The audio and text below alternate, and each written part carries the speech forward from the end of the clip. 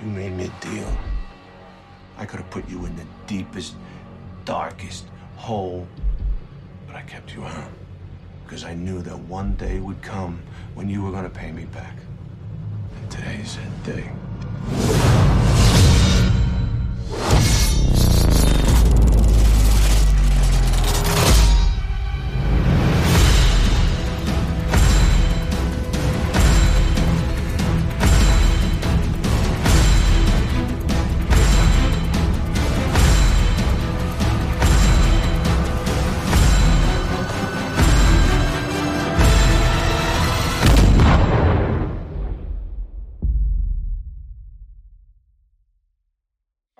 Let's go. Let's go, Gogs. Welcome to Movie Podcast. That's Remy the Podcast. It is the final week of January.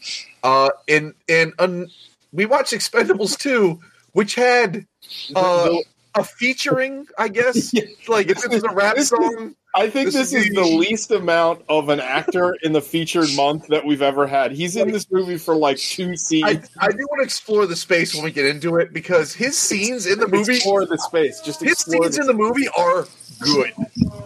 His frying pan fight scene, legitimately fun. Like, I really enjoyed that. The only thing I can think of is at some point during the shooting, it's like, hey, we got away with it in the first movie, but we can't legit have a guy called Yin Yang through this whole movie, so we got to rap Jet Li.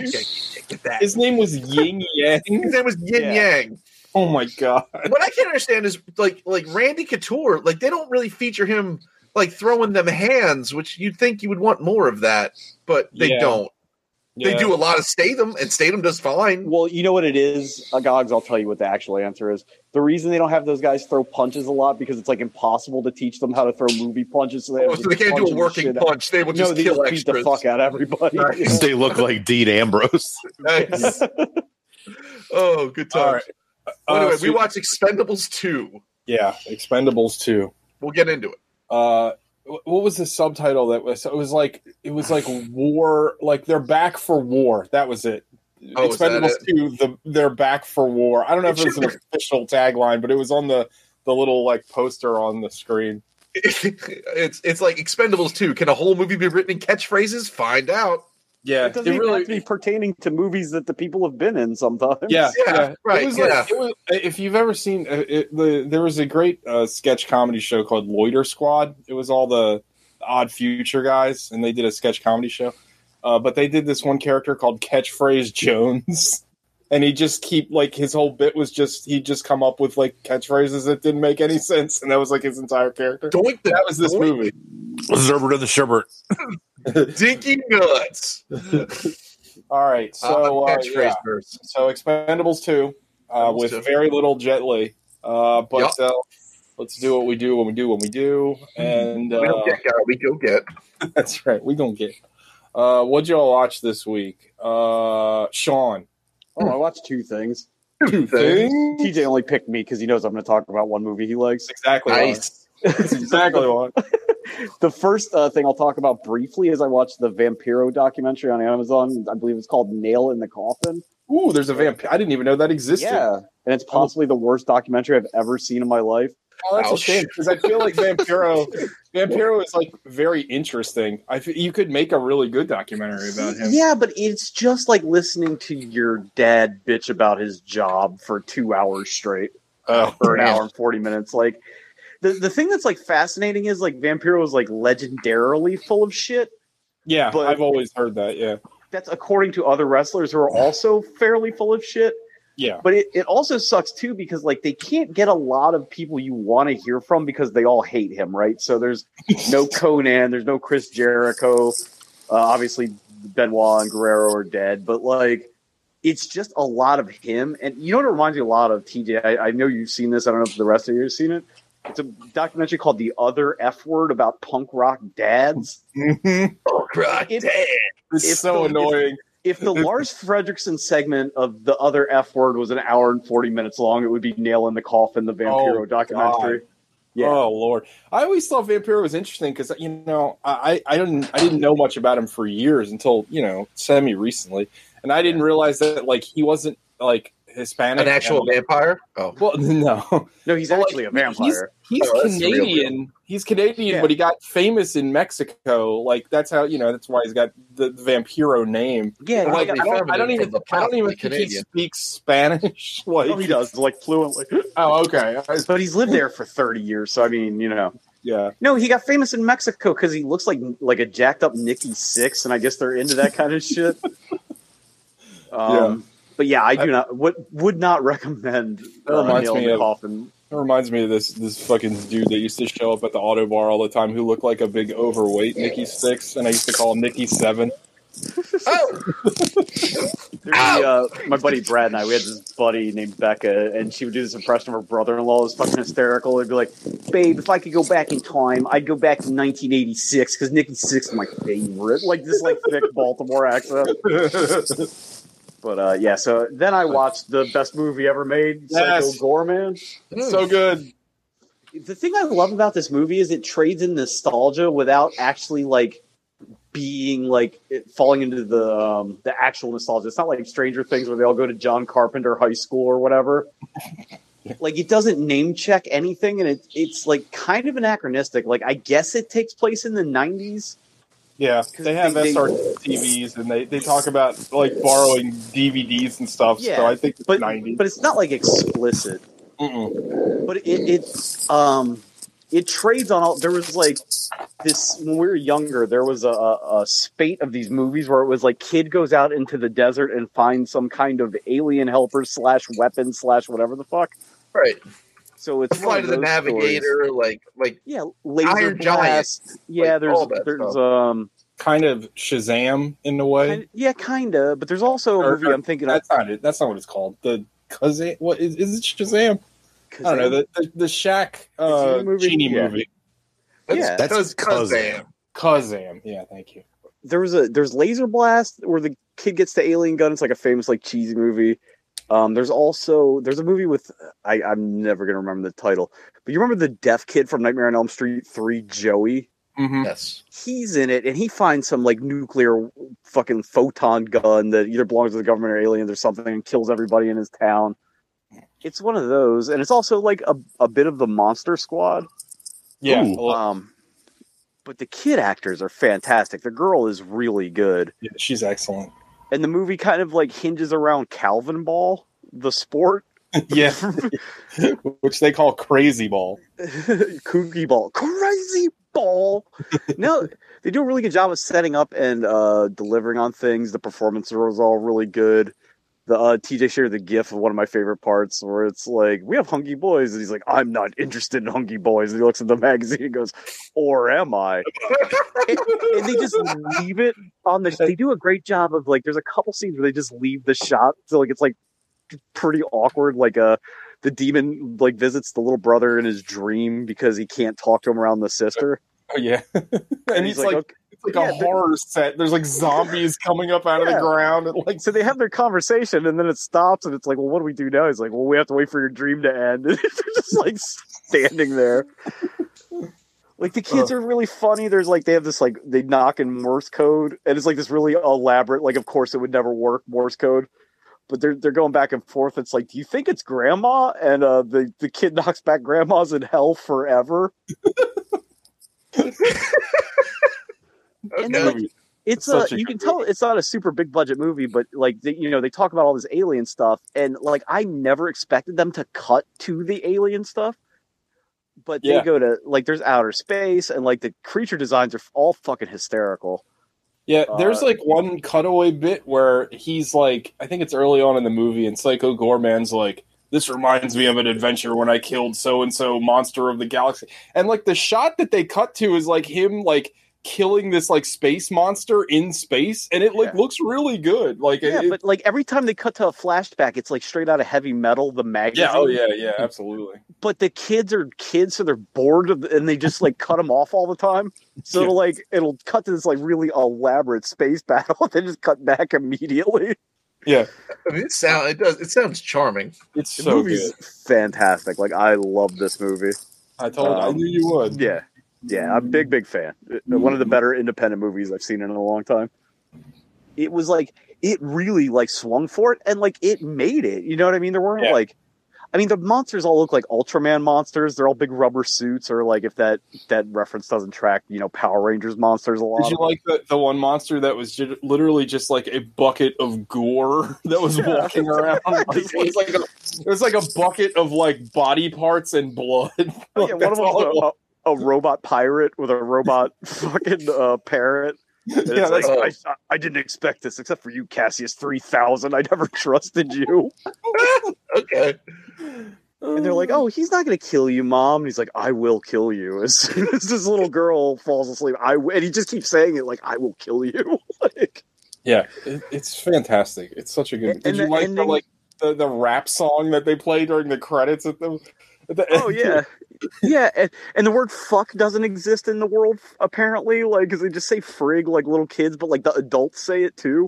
Yeah, but it's like the goriest movie ever. So I know it's not like a rating problem. It's just like the choice. It's like a silly future cursing or like Battlestar Galactica cursing. Yeah, it's incredibly violent. Like but I haven't laughed this much out loud in a movie in a really long time.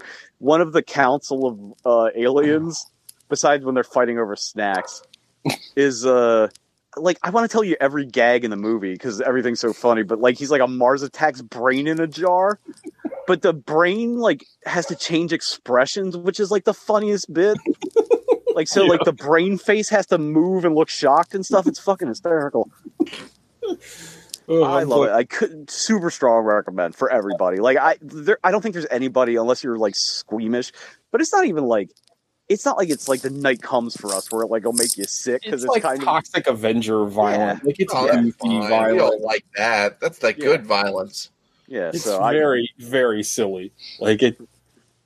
Yeah, incredibly strong recommend. Please watch. Also, the dad is very funny in the movie. Everybody's funny. I thought the dad was hilarious. He's like this worthless dude that just doesn't do anything.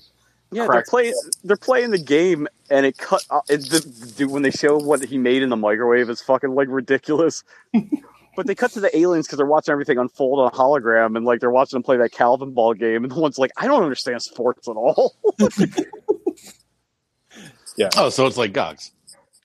Yeah, kind of. I mean, I'd watch Me the movie. I'm glad you like it. I think everybody here will like the movie. I would be shocked if. Do you think I'll ever be normal again? Probably not. Probably the brain monster. That's my favorite joke of the whole movie. This little child turned into a brain monster. Oh God, the fucking! I don't want to ruin this, but the cop that shows up for a while. Yeah, I could not stop. What were you saying, Alec? Sorry. I was going to say maybe I'll watch it tomorrow on Flex. It's on there. Yeah, I know. I blind bought it because it fell in the Gogs ratio. It was like $7 to rent and $12 to buy or something. It's definitely worth owning. It's great. Yeah, I will be real. I feel like Psycho Gorman, and you might feel this as well. This has got like Turbo Kid vibes for me. I feel like I'm going to be rewatching this a ton. Yeah, I feel like it's a little bit more accessible than Turbo Kid, just because like that Turbo Kid trope is like incredibly specific. Like you have to have grown up in like that part of the 80s and had HBO. You know what I mean? Like for it to make any sense. HBO 80s, yeah, definitely. Yeah. But this one I think is a lot more accessible. Like I think, anybody can just turn this on and not have to get the nostalgia to enjoy it like fully. Agreed. Yeah. So Teagles. I watched two things also. I watched what should I start with? The thing that I hated or the thing that I thought was okay? Do the okay thing. Yeah, okay. I want to end on your hate. Yeah, so you can lean into the hate. I watched the thing that I thought was pretty good. What? Wait, hold on. I thought Sean watched two things. He did. He's the Vampiro documentary. I'm sorry. I wish it was a vampire documentary.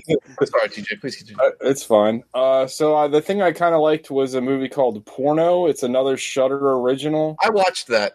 Oh, when did you watch it this week? No, I watched it. I watched most of it like a couple weeks ago and I forgot to talk about it. Oh. With the kids in the theater. Go ahead. Yeah. It's pretty good. It's another movie it's oddly enough, it's another movie that takes place in the 90s. It's a very I thought that it's labeled as like a horror comedy, but I thought that like it was a stronger like horror movie. I thought the comedic elements didn't really work all that well. But it has some interesting things. The movie is about these kids that work in a movie theater, and they uncover this like forbidden film that like once it's played, it brings in this like succubus demon. And the like overarching theme of the movie is all about like repression. Like these kids are in this like hyper Christian town, and like they're all very repressed. Like they don't curse. The one like the guy that's like the projectionist, who's like an older guy, is like straight edge, and he's like super Christian weirdo. Like, they're all like different variations of like Christian fundamentalists, and it's kind of interesting because they did. The movie's called Porno because like the video that they watch. Or the movie that they play that invocates the succubus that like it terrorizes them the whole movie is like a porno. Like she's naked and it's like it looks like a 70s like kind of like Black Mass kind of exploitation kind of thing. And it's pretty good overall. I thought that like I really like the character work in this movie. Like I thought that they did a good job. Like one of the kids is gay, and you find out that he's like repressing his gayness. It's like a terrible way to say that. Yeah, I've been there. But he got sent to like one of those like gay re-education camp kind of things, and like by the Pences. Like I think it's kind of interesting. Like I think there's like a lot of like I think I really liked all the characters in the movie. I just wish the movie itself was stronger, which is weird because in a horror movie it's usually the opposite. Like, I like the premise, but they don't spend any time on the characters. In this movie, I felt like they did a very good job developing all the characters. It's just the movie that surrounded it was just kind of okay. I didn't hate it. It's just kind of like, I don't think it's going to stick with me very long, but I thought it was done well. I'd watch another movie with that this person directed or wrote. And it's definitely something that it's very easily digestible. I think it's like under an hour and a half. I think it's like 115 minutes. Yeah, it's short. An hour and 15 minutes. But yeah, I'd give it like a 6 or 7. It was okay. I like parts of it. Also, the succubus, like the demon that hunts him, is always naked, and she has got some rocking cans. Like very cracking tits. She's got some cracking tits. Also, she wears a merkin, and I swear to God, I could not. Every time she's on screen, like that's all I could see. Because like it obviously looked fake. It looked like there was like a teddy bear on top of her vagina, and I just could not like. It was distracting. Did it take place in the 70s or something? No, but she's like the movie's like a 70s kind of movie. Yeah, like I said, okay. Like the summoning movie is supposed to take place like in the 70s. So I think that's what they're trying to like invoke in her look. But overall, pretty good movie. I would recommend it. Nothing great. Now let's talk about something that was absolute dog shit. I watched The Little Things, which is one of those Warner Brothers movies that was supposed to be in theaters, but now is on HBO Max. Did you know they made a Tom and Jerry movie, by the way? Only because I just saw an ad for that. Yeah, only because of that HBO Max ad. I didn't know that beforehand. So The Little Things is a movie starring Rami Malek, Jared Leto, and Denzel Washington. Actually, sidebar real quick. This was like, not only did this movie suck, but this movie like ruined my Friday night because I don't know. I've never had this happen before. So now I primarily stream stuff through my NVIDIA Shield now that I got hooked up, and it works fine. Everything works. I haven't had a problem with it. I like it a lot.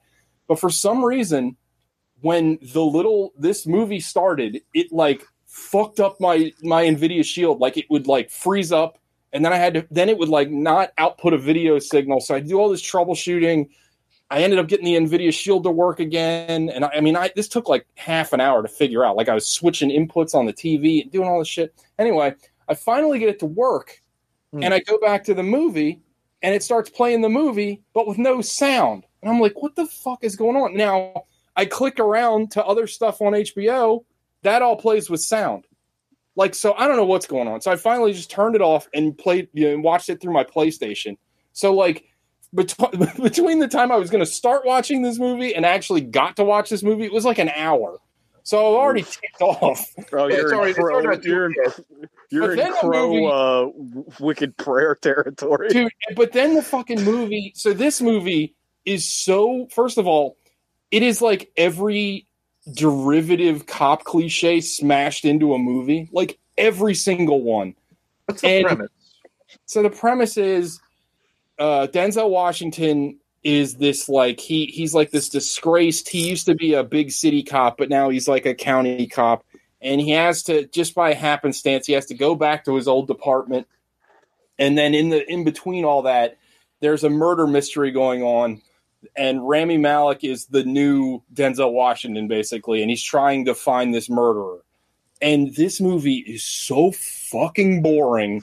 Like, all it is terrible dialogue between those two characters, and like the same cliche, like, oh, it's not what the war does to them, it's what the war does to you. Like, it's all like it's like True Detective season 2. Like, you remember when Homer, like, he's like, I decided to like harness the power of a spaghetti by putting like 10 pounds of spaghetti in this 2 pound, like, or in this 4 ounce bar. He's eating all his food in bar form. Yeah, that's what this movie is. It takes all this shittiness of True Detective season 2 and some of season 3 and and actually every other bad like cop movie that you've ever seen, and smashes it and puts it in your face. And then unfortunately, you're like, okay, well, at least then it's short. But no, this movie is 2.5 hours long.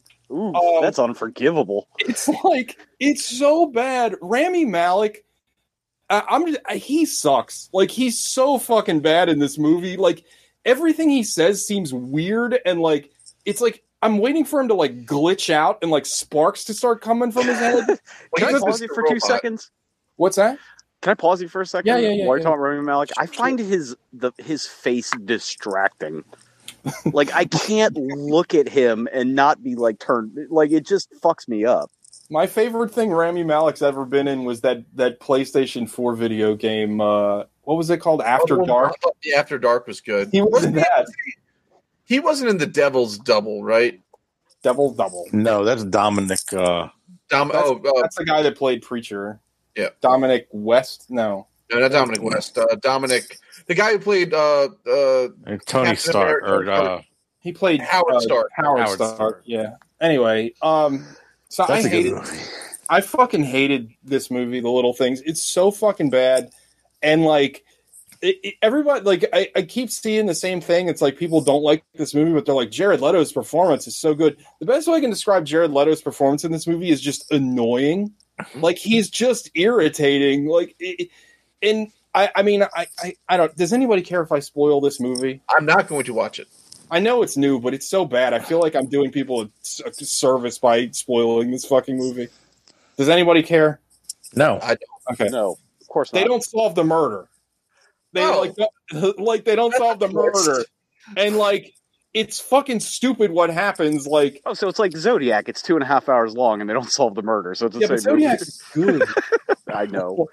Like, and also what ultimately happens is so fucking dumb. Like, the reveal or the sequence of events that they try to feed you to like satiate you instead of giving you resolution to the storyline is so fucking dumb. Like, so basically, Rami Malek thinks that Rami Malek and Denzel Washington think that Jared Leto is the suspect, and the movie is so cool because it doesn't give you any other suspect to pay attention to. So, what, you know what I mean? Like, oh, neat! Like, what a cool movie. So Jared Leto is the only suspect. They get some kind of circumstantial evidence. Then Rami Malek takes Jared Leto out to the desert and basically sevens Rami Malek. Like, Jared Leto just makes fun of him a lot, and then Rami Malek hits him in the head with a shovel and kills him. And then Denzel Washington comes in. He's like, "It's okay, we're cops. We kill people all the time. I'll cover it up for you." Oh, it's legit the end of 7. Like, it's the exact ending. Yeah. And then so then you find out that the reason Denzel Washington was disgraced and had to leave is because when he was searching for a murderer, like, a suspect just a victim just walks out of the woods and he shot her in the head, and they covered that up. And it's like, what? That's your fucking movie? Like that, and that's it. That's the fucking movie. It's like that. Like, it was so fucking bad. And like, trust me, I love the grim nihilistic cop movie. You know, how many times do I have to talk about Bad Lieutenant on this show? Like, I love it. I love those kind of movies. And this movie, like, whiffs on it so hard. Like, they forget the fact that, like, okay, the cops can be irredeemable, but you need to make the movie interesting.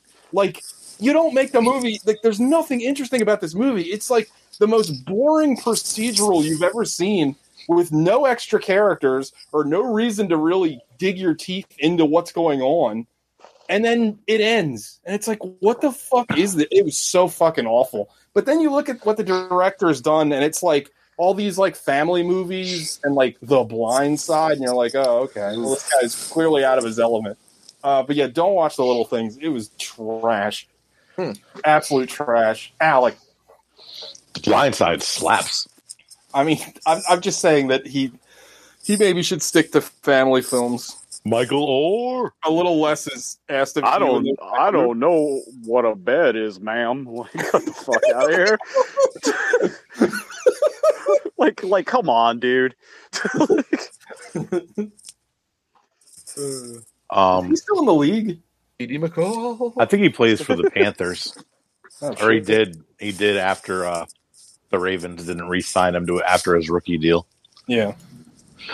I watched 4 things. I feel like I watched something else, but I can't think of what it was. I didn't write it on my list. Excuse me. I watched News of the World, the Tom Hanks movie TJ watched a few weeks ago. What'd you think? I thought it was really good. It was good. Tom Hanks is out on a limb here. Tom Hanks is a pretty good actor. He's not bad. Hanks. Do you agree with me though that I don't think this movie would have been nearly as good and possibly bad if somebody else was in this movie besides Tom Hanks? I think he carries the movie. I mean, he I guess, I don't know.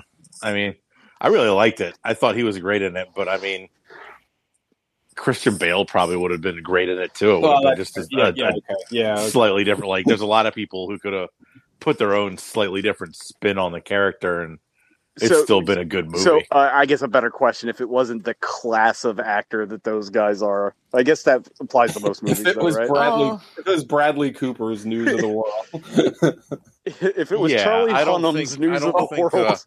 I don't think Charlie Hunnam would have done quite as good with it. But a transcendent role by Charlie Hunnam. Yeah, I thought he was really only a 2-person movie for the most part, but he was good, and the girl was good considering she doesn't like speak any English and is basically just she's like a Nell, right? Kind of, yeah. But she's basically pantomiming through the whole movie. Like I thought both of them were really good, and I really liked the ending. I liked how they wrapped everything up. Yeah, I enjoyed it quite a bit. I thought it was good. Who said? I guess it must have been TJ that said it was like Road to Perdition. Like, it's not that good though, right? It's not as good as Road to Perdition, in my opinion. Yeah, but that's good. I think you guys should check that out. Watched Disney live action, Disney made a lot of garbage live action movies in the 70s and 60s. Yeah. Oh my god, they made some trash. We watched one of them. It's called The Cat from Outer Space. Okay. I'm in at the title. Is it about an actual cat or like yeah.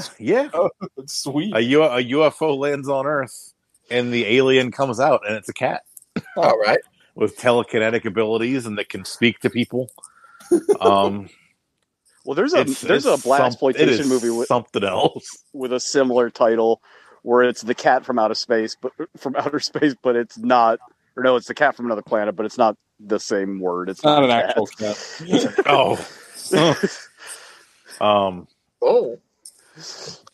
Yeah, there's like the only 2 people that I recognized at all in it are the captain from Jesus Christ, I'm blanking on the name of it. The Korean War TV show MASH. Oh, the captain from that, he's in it or whatever. Yeah. And the guy who played Mama's son on Mama's Family is in it. Oh shit! Yeah, I love that guy. Those are the only 2 people that I could point out. I watched I'll so tell you much something. Mama's Family. I was gonna say, tell you something about young Sean. I watched a lot of Sanford Son and Mama's Family every goddamn day. Mama's Family was always on. Like it was on NUV. Yeah, it was on channel 54 and shit. Yeah. Also, Golden Girls and Empty Nest. Yes. Yeah. What was All the that- one where all that Richard shit. Mulligan was, or was it Richard Mulligan, or it was Ted? Well, the guy from Caddyshack. What is his name? What's his last name? Ted Knight. Ted Knight he has the comic strip, and it was about a space cow. Oh, the cow, Cosmic Yeah. Cow. It was Yeah, and like the possibly gay neighbor. Like, well, he was gay for real. He was so gay, he got the ultimate gay punishment. But he what was that called? Too close for comfort. Too close for comfort. It's called Not that part. It's called Too Close for Comfort. Jeez. But it's something else. It falls right in lines with like the computer wore tennis shoes and the Shaggy Dog and Herbie. Like it's pretty much trash. But how's the cat? Yeah, the cat's fine. The cat's adorable. For a second, I forgot that movie, the computer that wore tennis shoes or whatever. And I thought the word you said was computer war. Tennis shoes. I was like, what the fuck was computer war tennis shoes? Computer war tennis shoes sounds like one of those badly Computer war colon tennis shoes. Sounds like one of those like poorly translated like Chinese like game consoles. Computer war tennis shoes. Yeah. And there's the world's greatest athlete. Did you guys ever see that? Never heard of it. It stars. God damn it! I can't think of anybody's name right now. Richard Amos From or John Amos. John Amos from fucking yeah, but fucking the TV One Day at a Time, or no? What the fuck is that show called? With Florida, James. What the? Good Times. Good Times. Yeah. He's in it. It's called. I didn't watch this. I remember it from when I was younger. He's a basketball coach. I think a basketball coach, maybe a track coach, who goes to Africa to get back to his roots because he's burned out, and where he finds the world's greatest athlete living in the jungle, who is it's like the air up there. It's a reverse air up there. It's like a air up there Tarzan combo. Jesus Christ! Yeah, it's a white guy. Of course it and is. As a kid, I remember I thought it was Kurt Russell that was it might have been the titular. World's greatest athlete. He was in a similar Disney movie. Apparently, the urban legend is Kurt Russell is the last things that Walt Disney said on his deathbed. Yeah, I've heard his last words. Yeah, Kurt Russell. Yeah, good for him. They're talking about movies, and it was just like, yeah, he's just Kurt Russell. But yeah, the cat movie, it's okay. It's a lot longer than it should have been. Well, every movie was like 3 hours long back in the day. You had to get your quarter's worth. But like, is it all cat, or do they do like the Sabrina gimmick where it's like half real cat, half strange pipe cleaner puppet cat? No. It's all real cat. It's like it's like I don't know how they train a cat that well, but probably I don't know. My cat just lays around all the time. What about the Dukes of Hazzard General Lee? They just had a lot of cats, and they just kept launching them over rivers. Or Milo and Otis, where they kept feeding those pugs to bears until they got the shot right. Or it's like what was that other one? Homeward Bound. Like yeah, it's horrible. They killed like 14 animals. They intentionally made We 3 several times over. Yeah, it's when is that movie coming out? Because it's been like in development since that comic book came out. Yeah, I don't know. It's what movie? We 3. It's the Grant Morrison comic book about like the animals like that get cybernetic power suits. Animals into super weapons. It is an unofficial prequel to the Weapon X program. Mm-hmm. Interesting. It's good. You can read it in 5 minutes because there's no dialogue in it. Watched the American Pickle movie. Oh, I didn't care for that. It was all right. It was fine. I turned it off if I remember. It kind of went a little too long, and the premise lost its luster a little bit. But I thought Seth Rogen did a good job in playing two totally different characters, like the total like old school alpha, and also the new age soft boy in the same movie. I thought he played well against himself. They played off each other really well. It was fine. It wasn't great. It wasn't terrible though. It's not the worst thing I saw this year. It's only I know. There's still plenty of time. Don't worry. And the last thing I watched was Palmer. Oh, I wanted to watch that. It's good. I liked it. I liked it a lot. What's that? It's about Jim Palmer. Yeah. Is it just 2 hours of him going, my autistic stepson loves Chick-fil-A fries? It's important that you understand that he didn't come from my loins. No. It's got Justin Timberlake. It's an Apple TV movie. Wow. Justin Timberlake's Justin Timberlake lives in a small town, and he gets out of prison and moves in with his grandmother, and next door is a white trash family where the kid is a boy who likes to dress up like a girl and play with dolls. And is it a period piece? Maybe a little bit. They got cell phones, but they don't look like new cell phones. So maybe set like 10 years ago. Justin Timberlake's not a bad actor. He has one of the most confusing parts I've ever seen in any movie in Black Snake Moan. That whole movie is confusing. Like, you finish that movie and you're like, what was the point of this movie? Yeah. What was Timberlake in for? Attempted murder. Go big. He was. Oh, damn it! I mean, not really. He was in jail for bringing sexy back.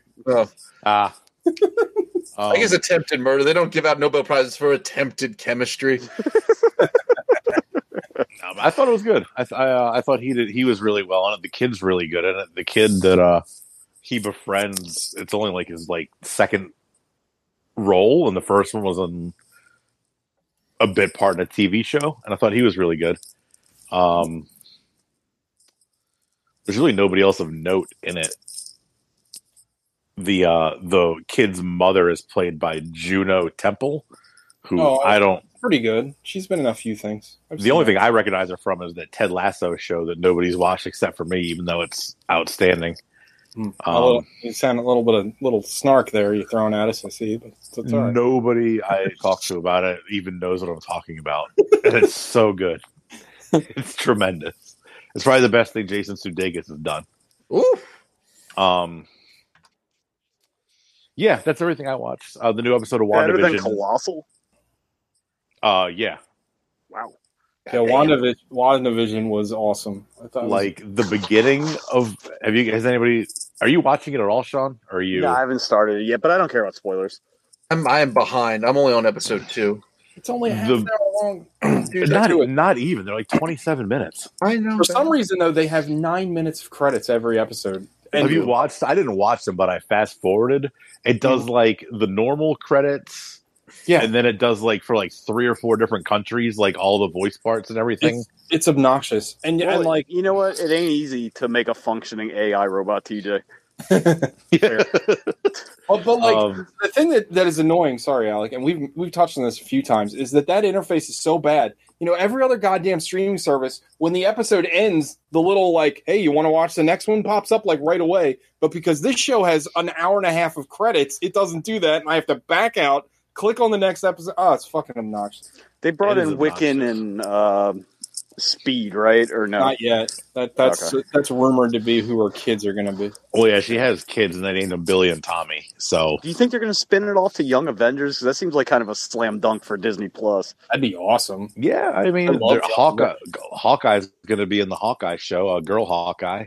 Yeah, and they've introduced Scott Lang's daughter already. It's Haley Steinfeld, however you say her name. I bet you know what? She's really good too. You said they introduced all those people. All they got to do is bring in Patriot. They've got the show. I would love that. I think that would be perfect. I thought that those first couple Young Avengers trades are really good. Yeah, who wrote that? Alan. What the fuck was that guy's name? I don't remember. Alan Moore. Jim Chung did the artwork. And he did the art. Yeah, what the hell was? He wasn't a comic book guy that wrote it though. He was a TV guy. He's some kind of famous gay dude. Yeah. But yeah. Hey, And Patriot was on a fucking MGH growth hormone. Yeah. Yeah, it was good. The beginning of this episode of WandaVision is tremendous. When I realized what was going on, I was like, "Oh my god, this is the best thing they've done in like 3 years." Well, the episode 3, I guess, 3. That I thought that was a stronger episode too because there was a scene where like you could tell something like was going wrong in the show, and like Vision's like, "We need to get out of here," and then there's like a glitch. And Vision goes back to being like happy sitcom Vision. I was like, that's pretty fucking slick. Yeah. There's what was I going to say? I was in some social media space, and somebody was like, yeah, the show would be good if it wasn't for, what's her name? Elizabeth Olsen. She can't act. She's I'm like, she's a great actress. She's really good in this. She's great in Martha May Marlene, or whatever the fuck that's called. I can never get the title straight. Great and she's good. I don't have a problem with her. I think she's really good on the show. I don't know. I've enjoyed. I think that this show has been like one of the most creative things Marvel has done, and I love it. Like it's so different than everything else. Yep, and they're bringing back all kinds of people from all kinds of parts of the Marvel universe. Yeah. And the rumor is that by the end of this, you're going to have fucking mutants. It's going to be a reverse House of M thing. So oh my god, that's the rumor. Like, because you know that they got the rights to X-Men now. So like, how are they going to bring in mutants? Well, you're going to have Wanda say instead of no more mutants, how about a couple of mutants? I don't know. 14 mutants. I want them to, since they own everything, I want them to go weird now. Like, give me like a Marvel UK, like fucking Knights of Pendragon, Death's Head 2. Yeah. Give me a Deathlock movie or a TV show. Like that would be sweet. Well, you heard that. I guess they're rebooting the Punisher, but they're going to keep John Bernthal. There's no way it's going to be as fucking like gritty as the Netflix one, right? Like probably not. But as long as he's still involved, I'm sure it'll be good. And also, there's rumors that Charlie Cox is on the set of the new Spider-Man movie. So that what is TJ? You'll remember this. Remember when I don't know? It must have been in the late '80s, maybe early '90s, when Punisher had the team of Punishers, and one of them was like a luchador, and one of them was a woman. Do you remember that? Yeah. It was pre-Punisher Warzone. Like it was before they launched that book. It was very strange. I believe Chuck Dixon wrote a bunch of that. It was odd. That also culminated in the storyline where Punisher became black for a few issues, which is problematic. Well, he's been everything. He was black. He was an angel for a while. He was Frankenstein. He was a Frankenstein. Frankenstein's monster. Yeah. Anything else, Alec? No. Is Gogs left? Gogs going once, going twice. Yep. I only watched one thing. I watched out of respect for GameStop and Wall Street Bets. I watched Trading Places. Where they sell like pork belly futures, if I remember correctly. No, they try to orange juice. They short frozen concentrated orange juice, but pork bellies does show up earlier. They're commodities brokers. Yeah. That movie could not be made today because I forgot Dan Aykroyd shows up in blackface for one scene, and I mean, they made Tropic Thunder. That's a good point. The a lot of hard Fs in that movie by Eddie Murphy, but it's. I mean, who hasn't seen Trading Places, right? That was his catchphrase. Yeah. These guys, It's still a ton of fun. Sexiest lady in the world. Jamie Lee Curtis is in it. Yeah, can I pause you for a second? That's where I'm going. You sent the most insane text about how it was a hot take about how much you love Jamie Lee Curtis, and it's literally the only thing I know about you. That's true. It's the defining part of my. I didn't know your first name until like 3 years ago, but I knew the JamieLee Curtis thing. It's the defining part of my personality. No, it's a good point. I guess, and TJ rightfully said the same thing. It's like, how is this news? And good point. But I guess what was nice about it, I think I said the same thing in the text, was it was nice to know that I'm not wrong at least anymore. Like I was wrong with. So Krell really shook me to my core. It made me think about a lot of things that I used to love But apparently, it shook you to your core. like maybe I was wrong on a lot of stuff. And this is the first time I've revisited that movie in a long time. It seems like the comedies from that era hold up a lot better than anything else does. They really, they're great. I mean, it's and classic Aykroyd, 1983 comedy. I think Aykroyd's kind of underrated in that movie because like Eddie Murphy's so big, but like he's really good in that. It's like he was selling PCP. First of all, it was angel dust. Right? Oh, yeah.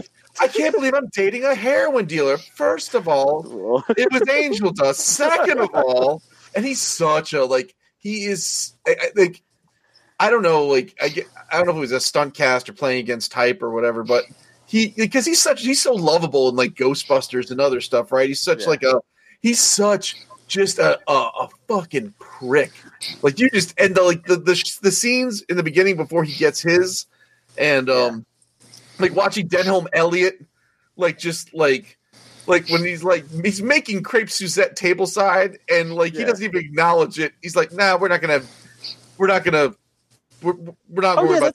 You have it. He's like, that is Marcus, right? From Indiana Jones. Yeah.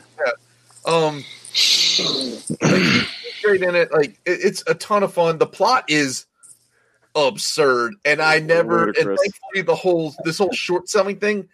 As a kid, I just watched it, and I just like, these are things I don't understand. Clearly, it worked. So clearly, it worked. Whatever they were doing worked. I didn't understand what they did at the end to screw over the Dukes until now. Yeah. Like, I didn't get it. Like, I was like, I don't know. They did some shit with some numbers. And everybody yelled. There's a lot of shaking. Everybody was very excited. And then at the very end, the two guys, somehow the president of the New York Stock Exchange was able to had the unilateral authority to take all of the Duke's possessions. So that's the way it works. It was the 80s. It was the 80s. Yeah, they gotta set up a lot of plot to be able to drop that N-word at the end of the movie that I always forget is in it. Oh yeah, it's and like they're like the scheme to get the crop report like on the party train from Baltimore to Philadelphia with Jim Belushi and Al Franken, like. And the gorilla, and everyone's in costume. Like it's just, it really was like it was like a Always Sunny in Philadelphia level of like over the top, unnecessary costumage. It's one of those movies that makes you realize how ludicrous the world was before the internet. Right. This was absurdity like prior to Tim and Eric and stuff. But this is, well, I mean, just the idea that they have to go physically get this thing and smuggle it back, this piece of paper. Oh, right, yeah. Like this whole thing, all these movies, every movie from the 80s could be undone with a cell phone. Like if a cell phone was there, I don't think any movie plot stands from the 80s. They just go away. But yeah, Trading Places, ton of fun. I have a little bit of a gripe though. It's not with the movie, but it's with the Amazon interface. So I'm currently forgetting that I'm paying for stars, so I have stars. And when I search for the movie on Amazon, there's it comes up 3 times. And the first one I picked was like to rent it or buy it. The second one to pick was to rent it or buy it in 4K.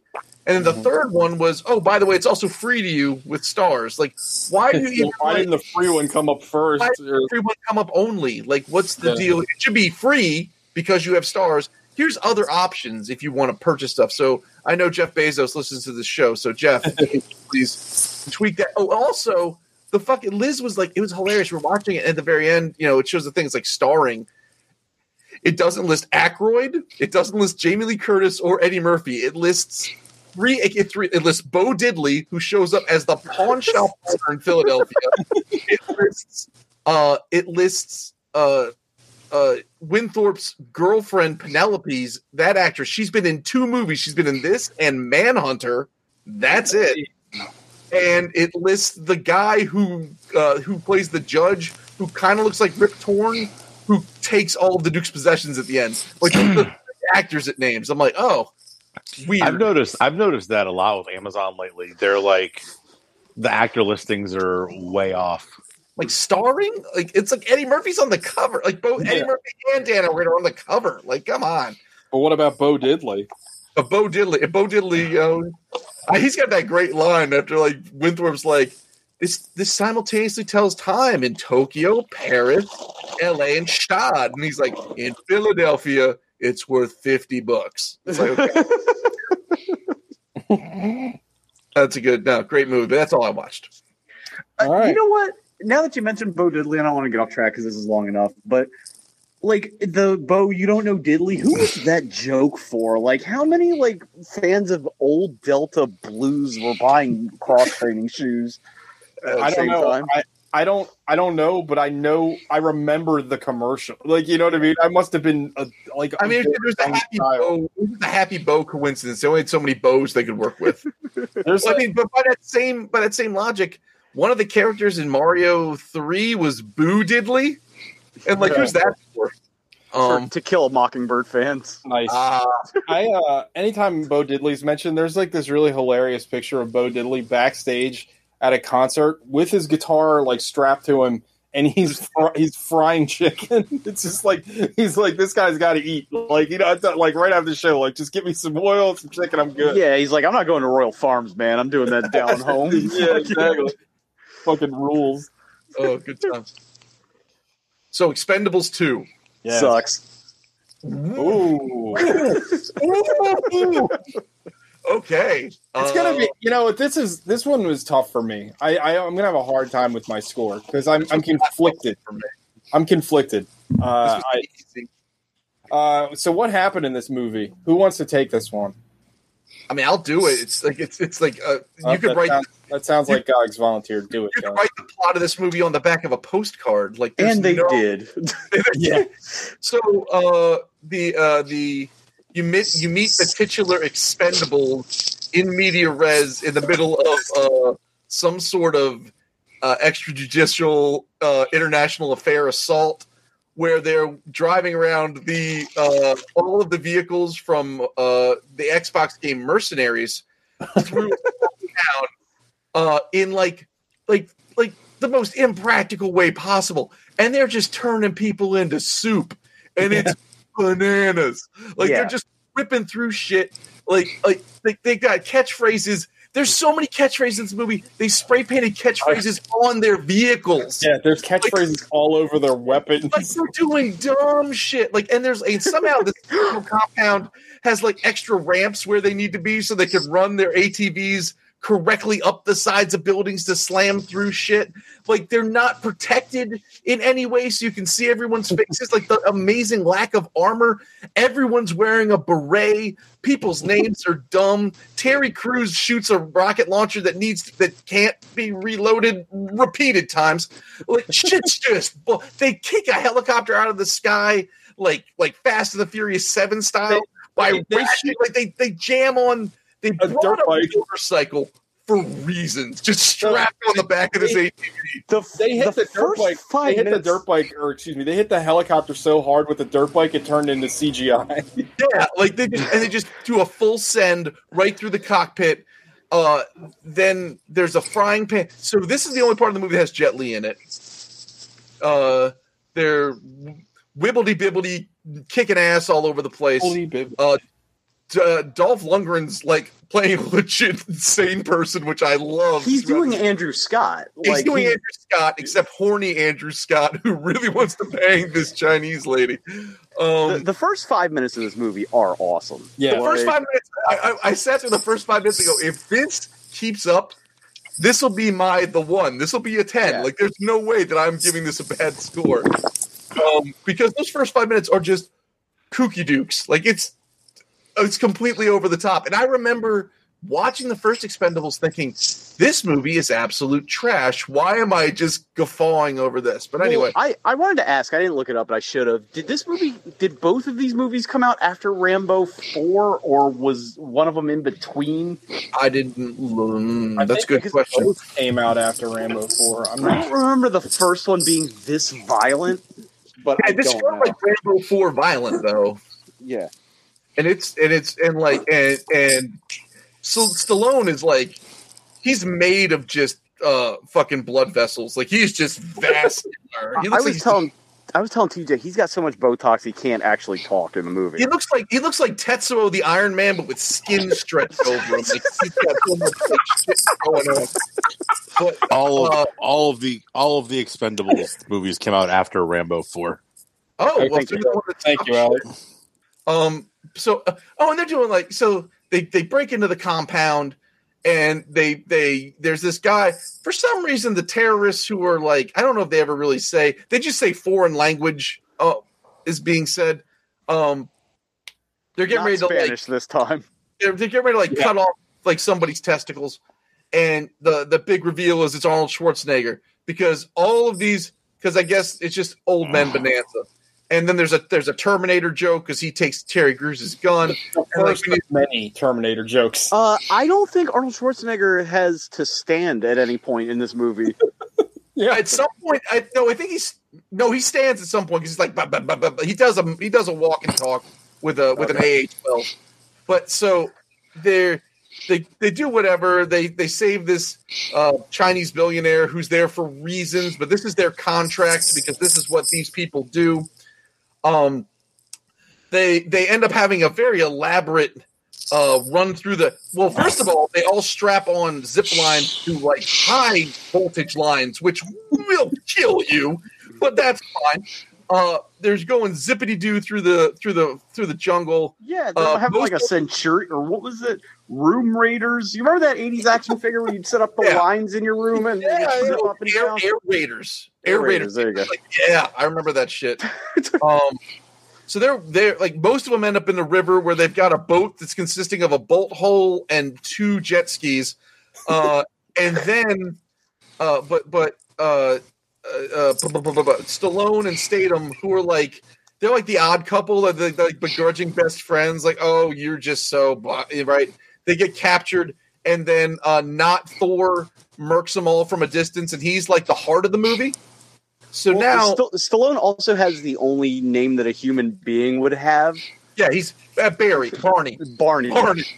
No, it's Barney Ross. Barney Ross, Lee Christmas.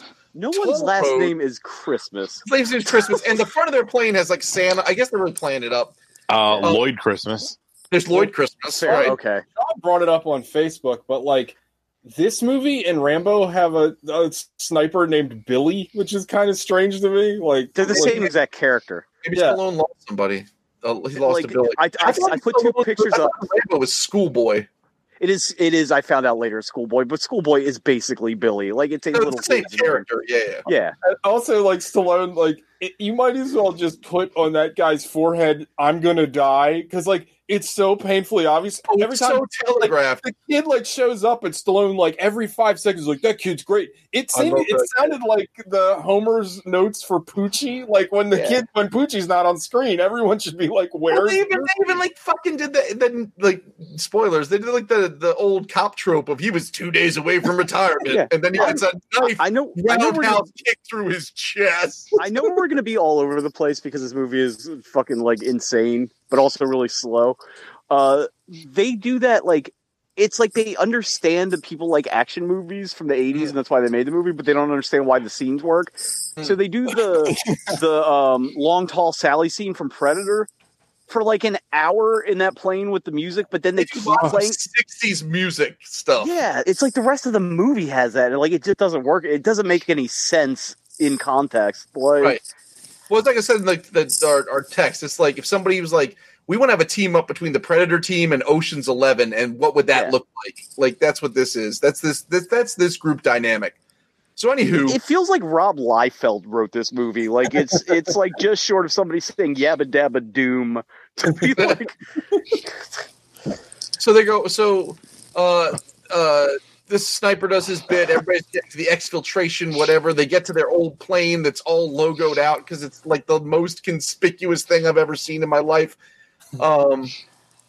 So the group that's on the double jet ski boat hull, and I think expendable refers to vehicle budget because they're just throwing this shit away, just disposable income, and they're flipping down the thing, and there's all the shoot-a-doos and blowy-uppos, and then the plane comes in, and like you know how many bugs Jason Statham would get in his teeth and eyes if he was to sit outside of the nose of a fucking airplane with an M60, like going better than 250 miles an hour without any goggles, just like that. I mean, it's fun to watch, but it's very impractical. So also somehow the guys shooting at them on the bridge don't hit any of them. There's no, like you said before, none of them have any protective gear. Like Jason Statham is basically out exposed in like the middle of that plane. Yeah, it's like those G.I. Joe vehicles where they like tanks where they just sit on top of them for no reason. Yeah. So now you've got or Anthony Anderson in the end of Cradle to the Grave. So now you've got the plane dips in low. They break out. Now the jet skis now. Why would you just use the jet skis? Doesn't matter. They fucking get the jet skis off of the back of the boat. They zip them into the plane. And then the plane, presumably the plane brought all of this gear to this mission, right? Now now we're short like 4 like mutant trucks, and we're just plus 1 Chinese billionaire, and now they don't have enough. They have too much weight to take off, so they have to jettison the jet skis. That's just a weird little side note.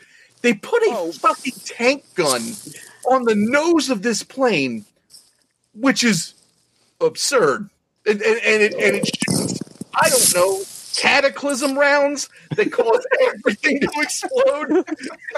It's amazing. So there's a real problem with weight ratios in planes because they get a plane at the end of the movie that could comfortably fit like me and a sandwich. And they gotta fly that back to America from like Bulgaria or Albania. Yeah, these beef lords, there is a 0% chance that plane's getting off the ground. They fly this shitty biplane or this shitty, what do you call those planes that like can go in biplane? I was right. So like they keep talking about how like this thing's a piece of shit and barely running, but somehow they fly it from like Myanmar all the way back to LA. LA? Where the fuck they are? Yeah, and they got America town. Like where are they flying into that this is cool? Well, they're like, yeah, just come on in. So that's a great point. Like, this is post 9/11, right? Like, this is very post 9/11. So we lose Jet Li now, who did have a very fun frying pan fight in the opening scene. That fight was good. I like that fight. It was good. It was a lot of fun. It was cool. I liked it a lot. And they stuck with it. They did the right thing. They brought it back. And they let Jet Li be Jet Li, and he did a kick-ass job. And I would go so far as to say, like, there's some other karate fighting later in the movie that's still pretty good. Jason Statham does good work in this movie. Jason Statham's karate is pretty good. All the fight choreography, all of it, and the stunts are excellent in this movie. Yeah. Stunt work. But I think the Jet Li fight is probably the best the best shot and choreographed fight of the whole movie. I don't know. Scott Scott Adkins one is pretty great, and we'll get to it how it ends because when it ends, I audibly go, "Oh!" Can we play a game real quick? Yeah. I want a guess on the amount of second unit directors in this movie. Everybody, just pick a number. 5. 6. Okay. 7. 12. Oh my god! There's more second unit directors than there are Expendables. Because it probably took 9 people to fucking shoot all those action scenes. Oh my god! Wow. Well, good on them. All right, so now one of them is Boaz Davidson of Canon Films fame, which is makes sense. Yeah. Okay. So now we're flying over China or somewhere, and they won't give him clearance to land. So they just strap this Chinese billionaire to Jet Li and yeet him out the bottom of the plane in his branded Expendables parachute because it has that logo on it. Yeah. And then that's there's a funny line. You forgot a funny line that Dolph Lundgren has. He's like, also Dolph Lundgren is such a freak of nature. Like his voice, like his natural speaking voice is just so fucking weird every time he talks. He's like, what am I going to do without you? And then Jet Li's like, you'll find another. I can't even do it Chinese. He's like, you'll find another minority. It was pretty great. So now they're back at their home base, which I guess is a biker bar. And oh my god! Can we talk about this bar for a second? Like this bar to me was like, I don't know why. I just thought it was the funniest goddamn bar because, like, first of all, they're sitting directly in front of a live band, but they're all speaking at normal volume, while, like, the worst cover of Mustang Sally is just blasting in your speakers. And, like, is that a direct Predator reference? Oh, yeah, I guess. No, that's Long Tall Sally. I know, but do you think they know the title of the song? Because there is a musical reference. Yeah, we'll talk about soon that just drove me up a wall. What's the name of Jason Statham's girlfriend? Because she has got some Magumbos. Dixie Flatline. Is it like Carpenter? It's Lacey. Charisma Carpenter. She was in Buffy. That's right. Yeah. She was very attractive. But anyway, continue.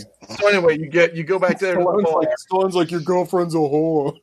Yeah, like, like Stallone dunks on him like all the time about like his skanky girlfriend. So now they're having a thing, and one of the Hemsworths like, "Hey boss, can I talk to you outside on our motorcycles?" Yeah, sure, no big deal. Before my impending death. Yeah, he's like, listen, man, I thought this was for me, but it's not for me. You know, killing people at a distance, like away from home, is more than I can handle. So I'm one last ride, then I'm out. It's like, okay, cool. And then Stallone goes back to his house / hangar / airplane place to just, I guess, fuck around in the thing. And it's kind of weird that the Mickey Rourke NPC doesn't load when he goes in there. I guess it was like a Bethesda bug, because like guaranteed he's supposed to pop up in there to give him a quest. Right, but and how long was Bruce Willis sitting in that plane waiting for him to come back? Pause real quick. Bruce Willis, as much as we make fun of him, he actually didn't seem like he minded being in this movie. He seemed like he actually tried in this one. He tried. Yeah. But then in the third one, his clause came into effect, and he couldn't be in the third one because he wouldn't give him that extra day. I'm being serious. Oh, really? Yeah.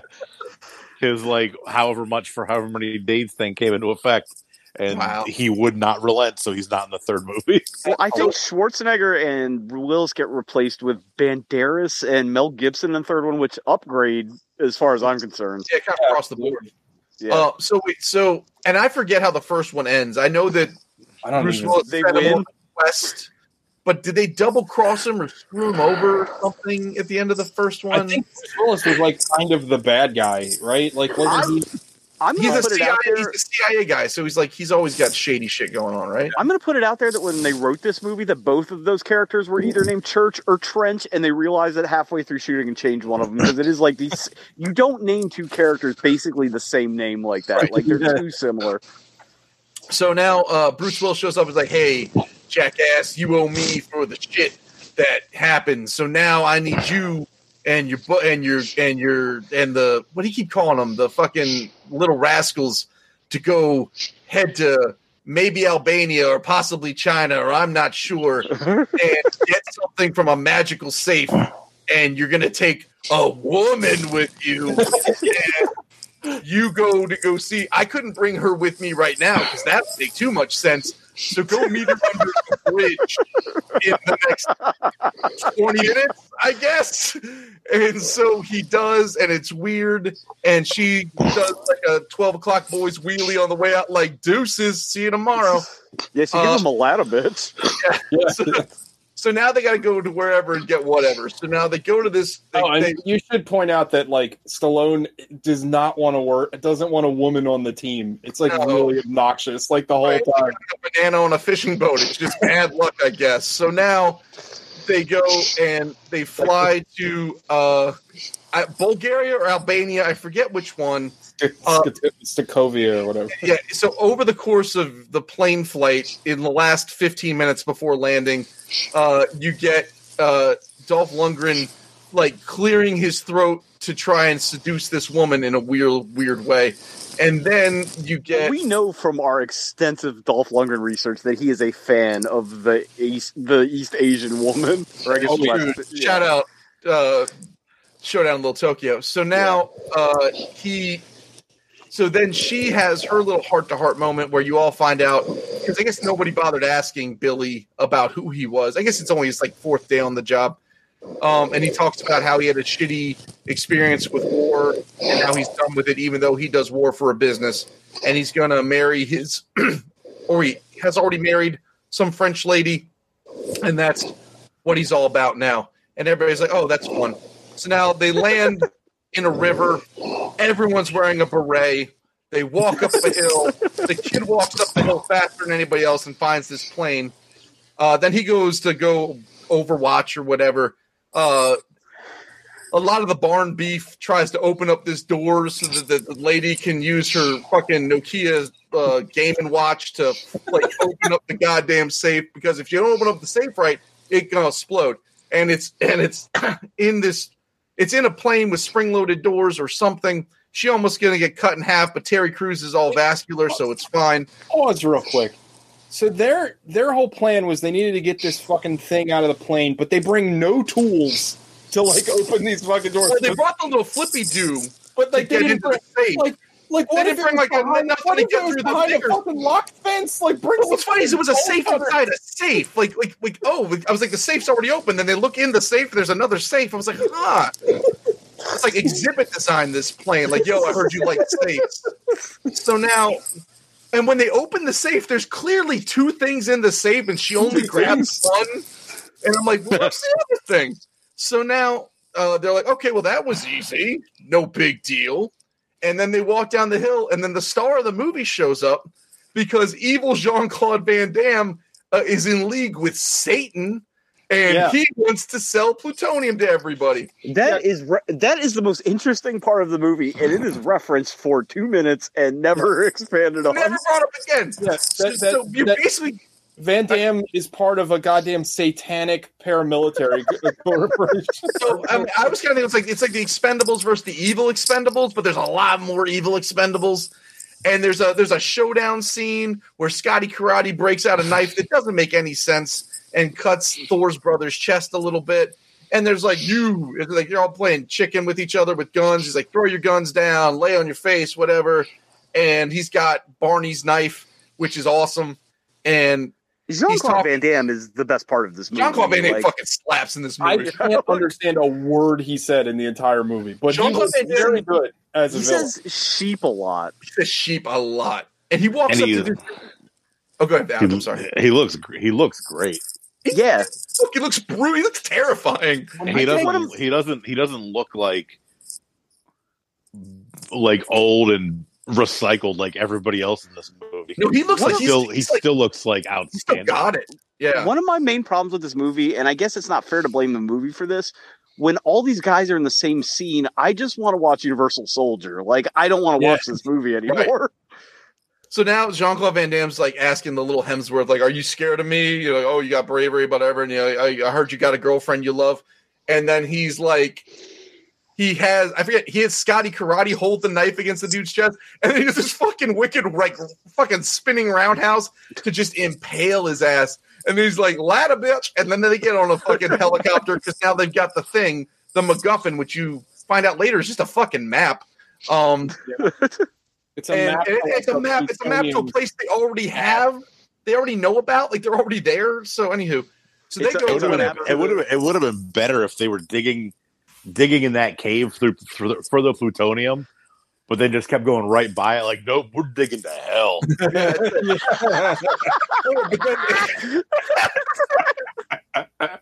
Or they hit dragon eggs, and we're now in we're back to that movie about dragons and Mike and Matt. No, he means like because they're Satanists, they're like legit digging to hell. Yeah, they literally try to find the devil. Yeah, dude, that shit would be awesome. They like dig to the devil, and then at the very end, they get to the devil, and the devil's like, "Hell yeah, brother!" Oh, the devil's Hulk Hogan. Yeah. Can you imagine Sylvester Stallone? If Satan gets a hold of those nukes, we're going to be in trouble. We can't let Satan get a hold of the plutonium. If Satan gets a hold of that crop report, he'll corner the market on frozen concentrated orange juice.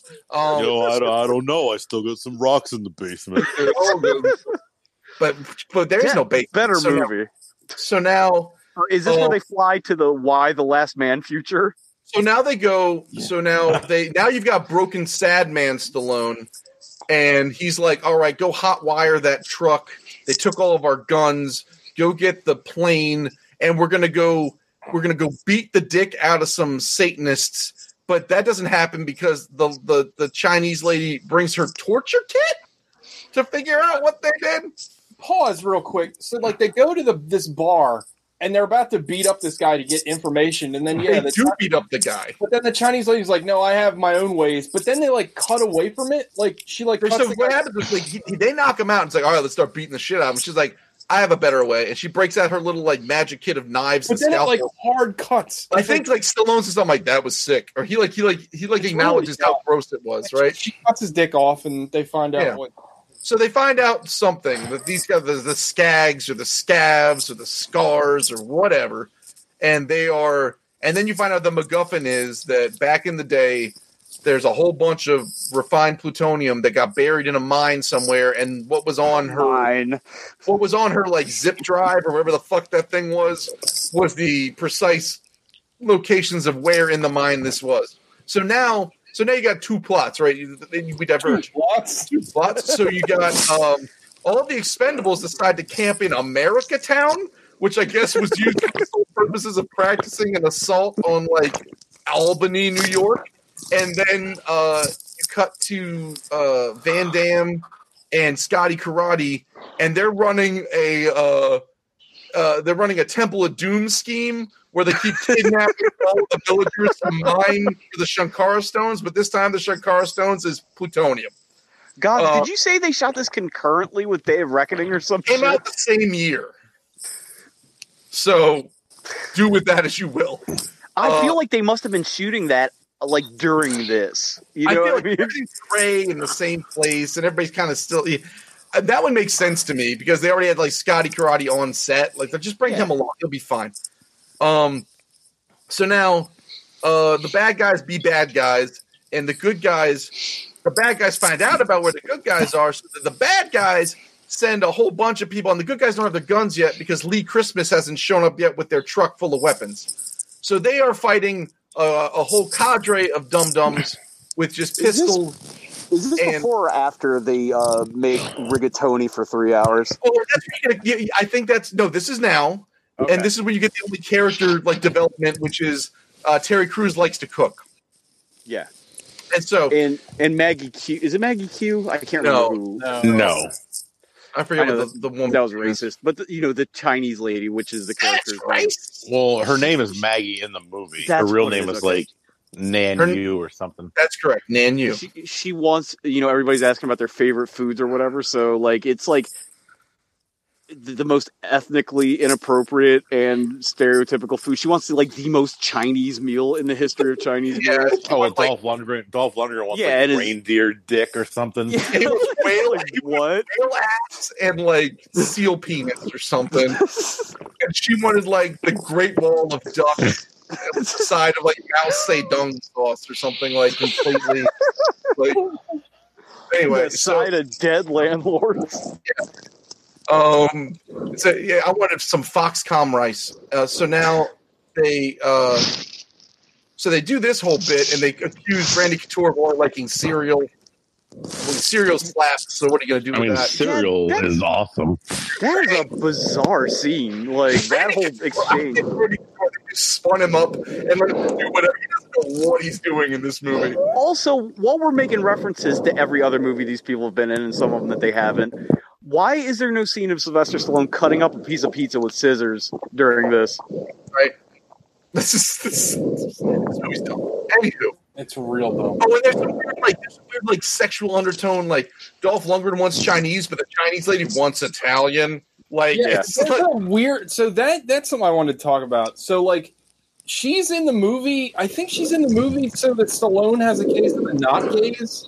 Like, it's really Christmas or Billy. Well, it's really weird. That's how it reads because, like, him wanting to like tell Jason Statham that his girlfriend's a whore every 5 seconds reads as he's trying to get her out of the way for his own purposes. But the problem is that they don't really reinforce their relationship. It's just kind of hinted at, and Stallone like keeps her at arm's length. So it's like, what is this? Like, really. It's very also What, that reference doesn't make any sense, that joke, because it's like she wants Italian, but his name is Barney Ross in the movie. Sylvester Stallone, the actor, is Italian. Barney doesn't make Ross he should be going to take out American. is I don't Black know. Irish. Yeah. So now you go. So now you're of Thin Lizzy. So now you're No, fighting. not that kind of Black Irish. Spanish Irish. They're talking about. Yeah. So now Scum, or whatever the name of the bad guy group is, So and they start like fucking shit up, and they actually brought a legit tank. But thankfully, Chuck Norris just got done his, I don't know, standing still practice of being Hang on. terrible. Pause 1 second, because this bugged me all night. Someone needs to explain to me why the Sting from The Good, the Bad, and the Ugly plays every time he shows up, because he, as far as I know, is not in that movie. Yeah. At all. He's a lone wolf, like he works by himself. Also, I get that, but that's not what that movie's about, really. They just like to have it, man. also, And he's Walker Texas Ranger, baby. I don't know, and he can't act. so when Chuck They don't know what that movie's about either. yeah. This movie's about. There's no one understands any movie, including the one they are currently in. So when Chuck Norris shows up, before that, somebody blows up the tank. Chuck And- Norris blows up the tank. With what? He doesn't have like a No, like, His gun had like an undermounted rock or I must have grenade missed that. launcher on. Where is his GW Bridge gun that holds 9 million rounds that killed all these people? you know what's funny at the end of the A lot movie? of Rob Liefeld references tonight. Anyway, so then he shows up and he's just like wooden as fuck. Dude, And he he's like, sucks. He's I guess so his one bad. job is to hunt and kill these Satanists, and he's And being also- paid to do so by who? God. Right? So now The Bowflex Corporation. He Right. also stops to deliver Chuck Norris facts. he does a Chuck Norris joke, right? Like he's like, I heard you got bit by cobras. Like, yeah, after 5 agonizing days, the cobra died. So I love that. I did legit laugh. And you When that Chuck Norris fact thing and Vin Diesel fact thing came out, I did nothing for like days except read those. Or I guess when I first found out about them. what was the And then at one point I got a book What's that the- had a bunch of them in it. it takes what was it? My favorite Vin Diesel one was like it takes 7 puppeteers to make Vin Diesel smile, but only takes 3 to make him destroy an orphanage or something. Like, Yeah. so Those things were the best. good. So now he's like, all right, guys, well, good luck. Go round up a bunch of women and children to do your fighting for you or something. So now they go to another town. Oh my god. Everyone's already been Temple of Doomed. And Well, it's the way you're describing this movie. It sounds like a lot happens, but really nothing happens No. between the beginning and the end of this movie. exploring the space. So now, no one. They hunker down in this town, but now the Satanists are coming back to get more people, and so you get to actually witness. I said in the text, you get to witness Operation Bad Habit because they the church and then fight calves, and you get some really fun. What Jason Statham says something like, "Forgive me, Father, for I'm about to sin." Yeah, It's it's something like that. As he murders like 15 people. jamming Like, it.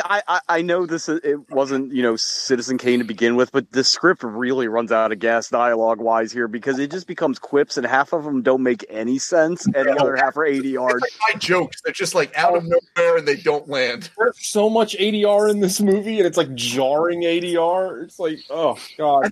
I think Liz pointed that out. She walked by and said, "Why does their mouths match up with the words they're saying?" It's almost like hit triangle to quip, you know what I mean? But it just runs out of shit after a while. Or it's like one of those doll. You've pulled the string on the doll so many times, you're getting back to the first one. Like we've already heard it. There's a part coming up. There's in my boots. There's a part coming up where Arnold Schwarzenegger is like, "I'm gonna go. I'll be right back. I'll be back." And then Bruce Willis is like, "You'll always be right back." It's like so fucking stupid. Well, you missed the cap of that where Arnold Schwarzenegger, as a curse word, says "yippee-ki-yay," like "yippee-ki-yay." What? Yeah, what does that mean? You'll always be back. I'll be back. Yippee-ki-yay. It's like He says yippee-ki-yay like as a placeholder for oy vey. Right. You know what I mean? Like it makes zero sense. Yippee-ki-yay. Exactly. That's how it sounds. I say that all day at work. Yippee-ki-yay. So now the Sokovians have now found all the plutonium.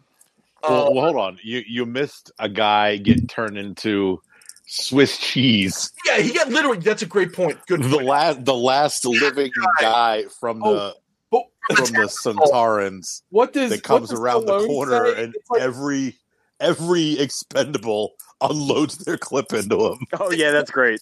But there's like a beat after he gets shot 1,000 times, and it cuts back to Stallone way too late, and he's like, "Case closed" or something. Yeah, that guy. You've been judged. That's how you make a. That's how you make a RoboCop. Like that's the way this guy. Yeah, no, he got Ed 209. Like his chest was turned to a puddle. Like it was no joke. Did we touch on that really bizarre fourth wall break where Gunner Meatball or whatever his name is?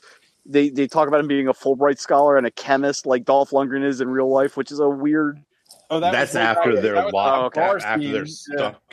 Yeah, when he that's when he like optimizes the law of special relativity and like he like hocks in it or something. Yeah, sorry, we didn't all go to Gudger College, Cogs. This wall is made of phosphoric oxide. Oh no, that's coming up. So now they've had an assault. So now they're like, all right, we got to assault the mine. It's right around the corner. What's the best way to get into the mine? Oh, we're just gonna jam our only means of transportation right down the center of it. And blow the wings off this bitch and hope we live. And mine jammer. So they all live.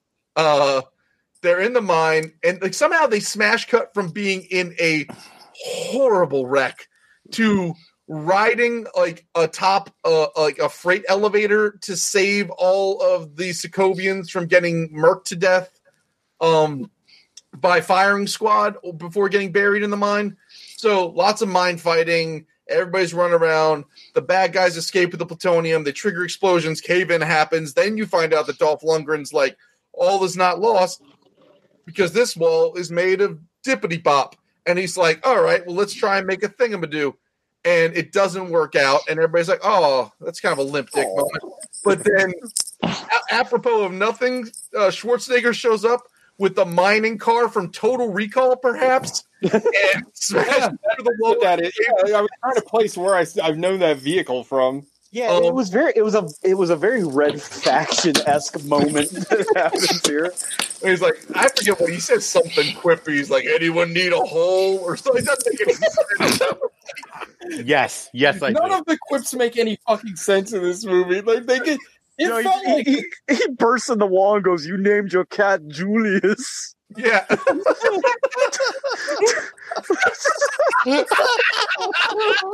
glad that landed. Thank you.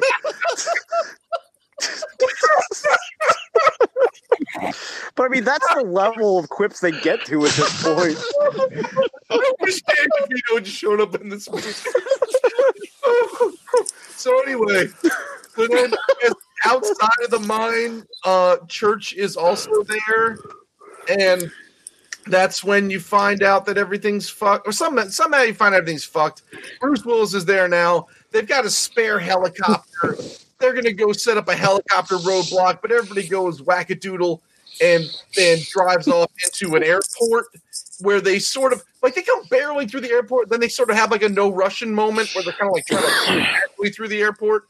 And then there's just, I guess the entire airport, maybe this airport is run, owned, and operated by scum, because it's just full of people that just get shot to shit. And at some point, this is like a World War III. This is beyond like regular mercenary shit. This is like international incident shit like at this point. There's going to be high trials. Like, there's the Hague will be involved when this is done. So, at some point, you get that quippy. It's just quip. And then you get Bruce Willis commandeers a smart car, which they rip the doors off of, and they're just driving around like murdering. There's a fun scene, though, where they drive around like shooting machine guns, and they run out, they drop the guns, and they kind of just like when I play golf and I'm driving by with my golf cart and I want to pick up my ball, like real casual and like lean out and grab it. They're doing that with like M4s and just like. So then you get down to the showdown between okay, no, stop. There's a fight scene between Lloyd Christmas and Scotty Karate, which is pretty good. That's pretty and awesome. It results in Scotty Karate's head getting kicked into like the stabilizer of a helicopter and just vanishing. Like it gone. Yeah. 100% this scene was choreographed by Scott Adkins himself, because this is a Scott Adkins fight scene. It's wonderful. It's the camera work is like way better than you would expect for a movie like this. I'll actually give it to this movie. Like the photography is not like all shaky and weird and too tight. Well, people can do their shit and they step back and let them do their shit. Yeah. Like it was pretty good. So also, now, we didn't mention that Scott Adkins is like Russian in this movie, so I thought it was fun. What is with that? Like, can he just not be British? I guess they saw. Maybe he's supposed to be Boykin in this movie. Oh shit! Those movies, I'm pretty sure that those movies were out when this came out. Not the Boyka movie, but the Undisputed 3 Undisputed 3, yeah. He's Boyka, in that movie. Yeah, he's Boyka in that one too, right? Yeah. So now you get the fight between. So that's all going down. You get. So I want to take a step back. Jean-Claude Van Damme. So I'm watching with the subtitles on, and his first line that you see him say, right? He's coming out of a haze. You don't know who's saying it, but the little caption, because you don't know who's saying it. It says, what I thought it said was villain, and then the villain's lines. Incorrect. The character's name is Villain. Yeah. And he is the villain. Neil Stevenson wrote this script, that's why. Right. So Barney and Villain get to go at it in like the back of the airport, and they decide to have like a dum-dum shootout that doesn't make a lick of sense. And then they decide to throw them hands. This fight scene kicks a whole bunch of ass. The fight scene kicks a pile of ass, and it's like, and Stallone's like, he doesn't, he's just like, I intend to take your life. He could have said something classier, but it was still pretty menacing. And then for the first 45 seconds, it's an absolute squash match. Like it's just Stallone taking Van Damme apart. I'm like, oh, okay. They're just not even going to let him do anything, and then Van Damme got to be Van Damme and do his shit in. Got his splitty kicks and do all his whip the doos, and then there were some chains and then knives, and it ends. How does Van Damme end up? Oh, he gets stabbed by this kicked a pile of ass. At some point, Van Damme loses all honor. They've dropped down a level. Van Damme picks up Barney's giant ass knife. And fucking Stallone just grabs, 12 feet of chain, kind of wraps it over his shoulder and neck, and just, like, he goes fucking Omega Red and just out of Jean-Claude Van Damme. And then Jean-Claude Van Damme's like, he's like up against the wall all fucked up, and Stallone makes him turn around, and then he fucking scorpions him. He come over, hears him around, yanks him in and stabs him in the chest. It was glorious. And then fucking Bruce Willis gives them a biplane, and they drink some unlabeled beers while saying zigga-zuggy, oi, oi, oi, and then the movie ends. But that's Expendables 2. Well, you did forget when they had the weird capper to the romance between Stallone and Chinese lady, where she's like, I wanna come with you, and he's like, well, maybe, but see you later, bitch. Like, it's not quite as good as Grace Law and Jack Burton's See You Around, Burton. Never Can Tell. It's not quite that good. I just want Homer Simpson leaning over his shoulder, going, "P.S. I am gay." But that's Expendables 2. Kind of loved it. Like, I really, and I walked in with no expectations. I remember thinking the first one was just trash. It is. I don't think there was any scene in the first one that was as good as any of the good scenes in this movie. Like, I remember the first one being very boring. Yeah, I remember you boring and slowish, and like. I think the thing that's really frustrating about this movie is it has an opportunity to be like even gorier, like more like Rambo, and also very weird with the Satanist, like to make it like an End of Days kind of movie. And they just kind of touch on both things. Like the movie's very gory, but like it's very sparse in the action scenes. So, Yeah. like, if they would have leaned more into that, because I don't want to see these guys talking because they're bad at it, and the things they say aren't interesting. So, like, You're right. Also, like the movie in the shootout parts relies a lot on CGI blood that looks really bad. Like It there's does. a so does Rambo, but that movie's so grim and serious. Like, I'm okay with it. Yeah, You know what I mean? Like, This is playful. This is playful murder. yeah. So, like, give me like a fucking Dead Alive levels of like corn syrup blood. You know what I mean? Like, give me some kind of practical. But yeah, I mean, I don't know. I guess since it's January, let's just. I mean, we already kind of talked about it, but his scenes in the movie when he's doing his shit, pretty good. I think in singular. Yeah, he's great. He fucking that fight scene is legitimately excellent. This was my bad. I had no idea he was barely in this movie. I thought he was in it. I kept waiting for the third act. I kept waiting for him to come back. Yeah, him getting written out of the movie doesn't make any sense either because the Chinese lady functionally doesn't do anything. Like, like, why is he not there? Like, apparently he was filming some Chinese movie. Oh. Well, because he shot some of these scenes in Beijing, I think. So maybe he was just there for those scenes because he was over there shooting something else. Well, whatever. His parts in it were good. I thought Jason Statham was actually a lot of fun in this movie. Jason Statham's a lot of fun in everything. This movie would be 100% better if the movie centered around Jason Statham and Stallone really wasn't in it. I like the little bit at the end where Statham's like, he does the thing where he like points at his like, here's a tip, learn how to fight. Like, that made me smile. That's funny. That's pretty funny. And like the Stallone Van Damme fight scene is excellent, but like the movie suffers from Stallone being in it like a lot. Stallone's bad in this. But he's trying to you can tell they're trying to do like the broken sad old man thing, but it's just not catching. Well, you know what? But doesn't make sense because he's done it. He did it. He's done it since then, and it's worked. Right, he did it in face Last cannot Blood. move in this movie at all. Like he's like. Oh, you think they filmed it too close to a Botox appointment? Go back and look at stills from this movie. He's got like the trans man starter mustache, and like it doesn't move one bit. Like his face is so tight he can't even talk.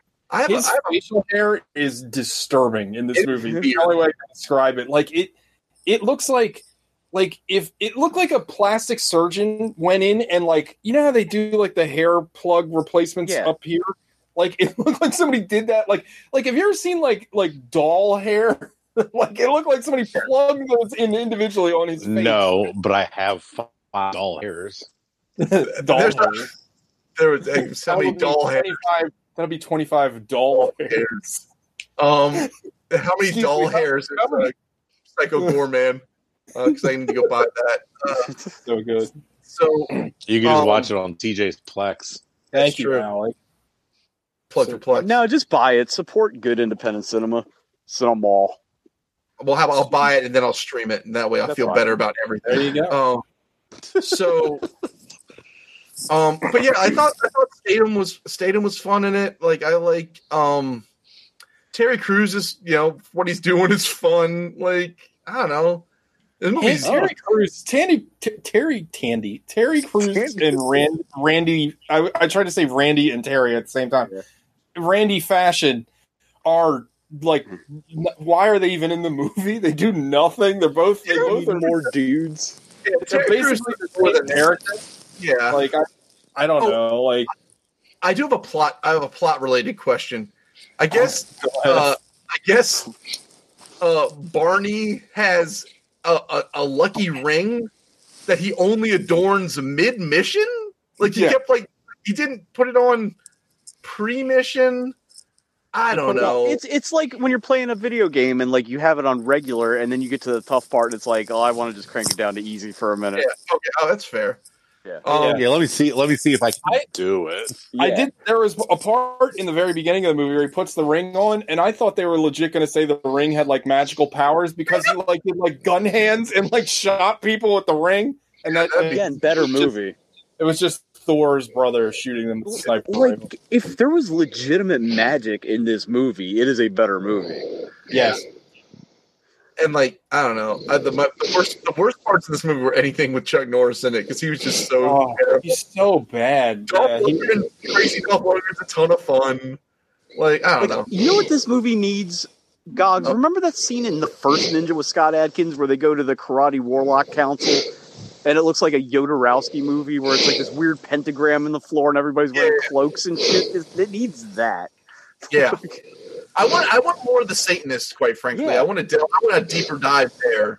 Yeah, well, when they introduced... You want Ken Russell's The Expendables. When they introduced him as, like, the Satanist, I was like, are we going to get some weird, like, Satanist, like, ritual murder stuff? Like, or they're trying to make an Antichrist?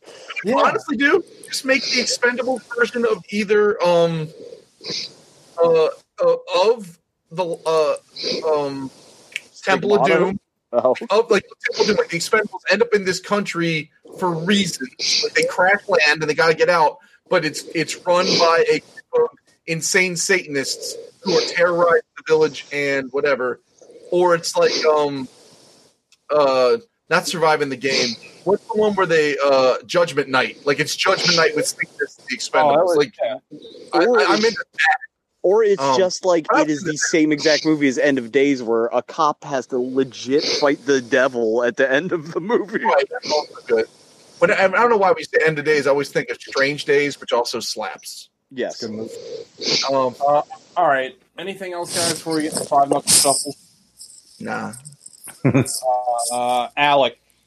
I'm very interested in this score. Oh, this movie takes you from the heights of Everest to the depths of the Marianas Trench. Alec, you have a job writing like box taglines. I don't think they would put that on the box, Gogs. I think I texted you guys. I texted you guys about when I was about 10 minutes into the movie, and I was like, "This movie's fucking awesome." Yeah. The first 10 minutes are great. We all had that reaction. Like I texted TJ something similar. I didn't follow up that text with anything else. I noticed. because after the first 10 minutes, it was not awesome. It was about an hour until it was awesome again. Like this movie, it's like the definition of a 5. Yeah. Like there's some like stuff in here that's enjoyable. There's just so much slog. Like this isn't even a soggy middle. Like the movie's, I think, in like an hour and 40 minutes, and it's like 80 minutes of it is soggy. 20 minutes of it is good. I would agree. I think I did that math right. Yeah. But the parts that are good are so good. They're so much fun. But ultimately, it's all going to cancel each other out, and I'm going to forget about it until December when I go back through every movie we watched this year for the Molies, and I'm like, oh yeah, we watched that for January. Yeah, right. And Jelly wasn't even in it. Yeah, you're gonna remember it when we have to do the Beef Weasel category. Oh yeah, this whole movie. Oh yeah, just the Expendables too. It's just gonna be that's good. That's what it's gonna be.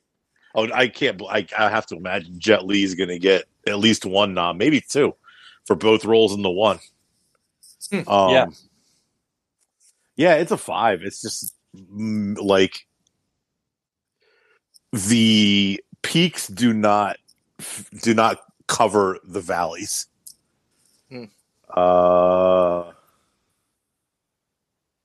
TJ. That's me.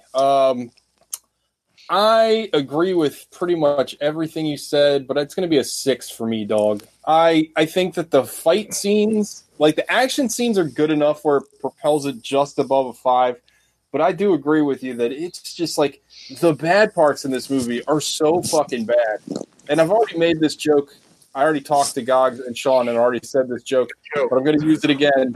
It's appropriate that this movie is filled with middle-aged men because it feels like an erectile dysfunction thing because it gets hard, but it doesn't stay hard. Like it's hard for a little bit, and then it's just like, and then you're waiting for it to get back up, and it takes a while, and eventually it does get back up, but then it goes right back down. Yeah, but by the time he gets back up, you're already asleep because you have to work in the morning. Oh yeah. And then you're just like, God damn it! Now I got to sleep on my back. I don't have that problem. But no cock push-ups for me, Alex. Well, you can only do one. You can only really do one. But no, it's just, like the action scenes are very good. Like I thought Jason Statham, I've seen plenty of his movies. I don't really remember his karate being this good. I thought he did very good with the karate. Most of his movies, he doesn't do as much hand stuff. He's always got some kind of weapon, guns and stuff. Yeah. I think this is like Transporter era Jason Statham, so I think he was like doing a bit more like combat stuff. I mean, one scene helps because he's fighting against fucking Scotty Karate, so I mean you're gonna get a good scene. But like that scene where he's in the church or whatever, I thought he was really well done. I thought he did a really good job. He was very believable. I liked the Chinese lady. I thought she was hot. I mean, that's the only thing I can really say about her because her character was fucking pointless. You know what's kind of nice was that, like, I know they're all older than shit, but they cast like a somewhat age-appropriate woman in that role, and she wasn't like 19. I've seen her in some Chinese movies. She's good in general. But I thought she was good. But overall, this movie is, like Alex said, this movie is very forgettable. Like, there's some fun. I wish that it was like the one where the insanity just kept going. Like, if they, if you just punched up, like I don't understand showing the fact that Jean-Claude Van Damme is part of a satanic, like, death cult and not follow up on it. Like, why even introduce it at all? Like, it doesn't mean it. You know what I mean? Like he's like, maybe they're gonna keep ramping these movies up like the Fast and the Furious one to get more and more ridiculous. Oh, so by the seventh one, it'll be good. He's gonna come back. They're gonna resurrect him. They have like a fucking resurrection thing. That would be maybe that's their end game. I would be totally for that. But yeah, this movie is not very good. It's got its fun parts, but that middle, it's like when you get a cheesesteak that's been in the wrappings too long and you try to just eat it and the middle just like falls in on itself and it's all disgusting. And then you're like, well, I guess I'm not eating this sandwich anymore. Yeah, that's what I do when I'm hungry and there's no food. I just go jack off.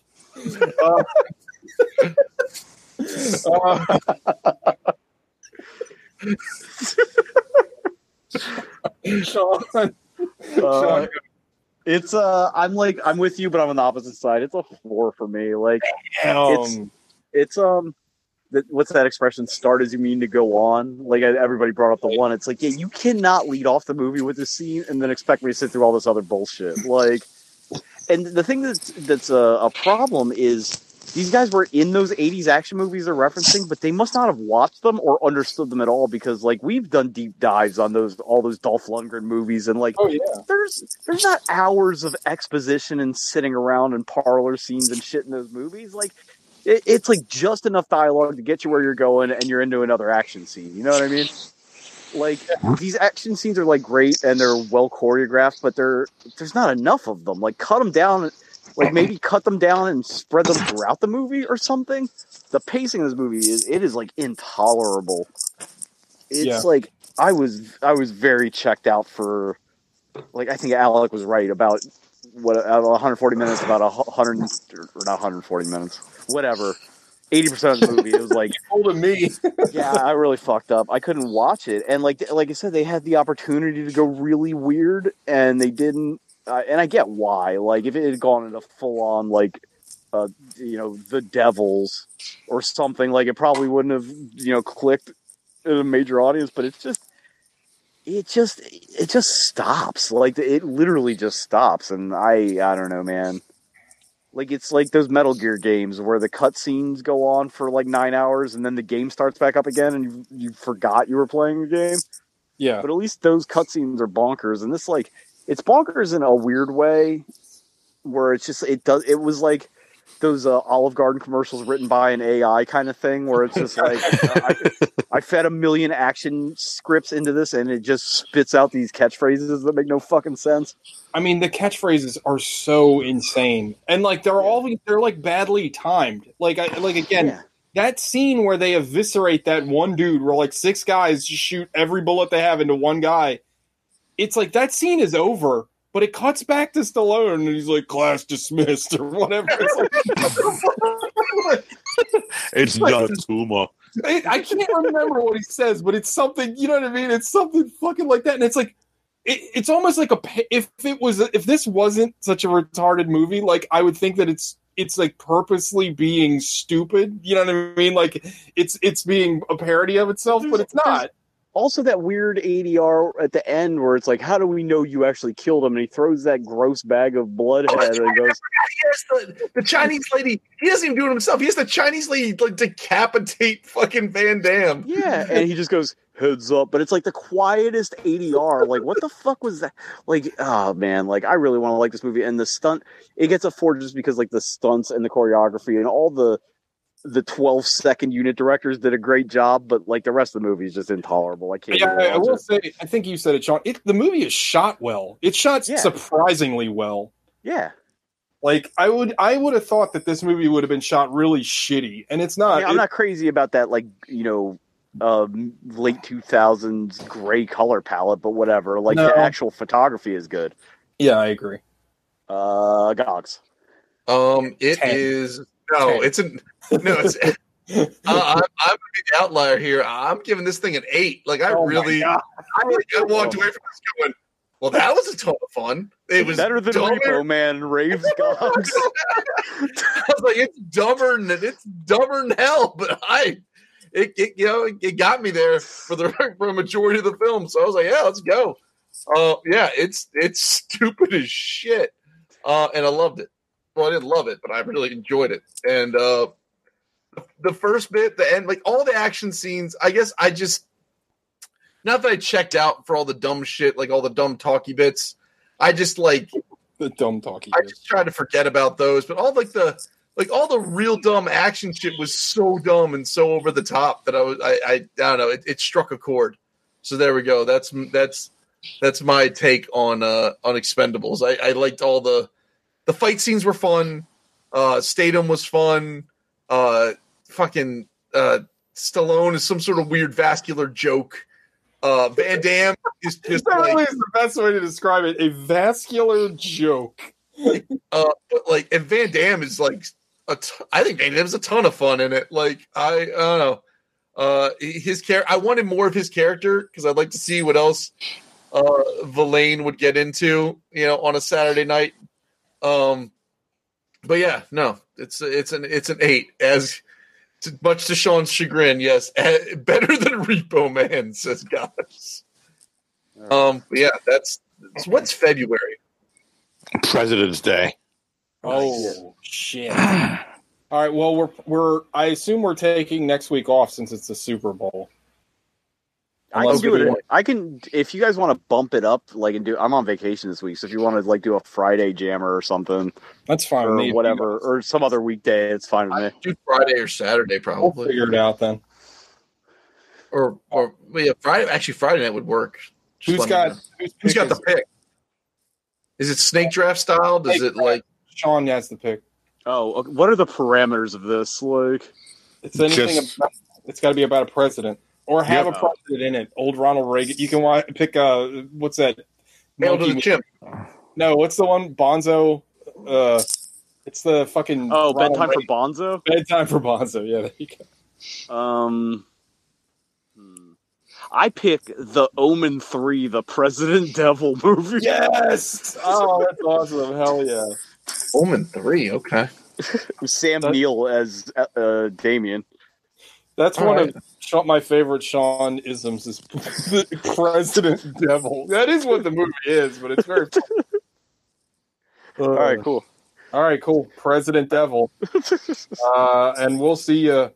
Well, you guys listening, you'll get it in the same day, whether or not, whatever day we record. I'll still upload it on that Wednesday. So anyway, go fuck your own ass and do that stuff. Do that stuff you do. Do that stuff. All right. Bye-bye. Bye-bye. Bye-bye.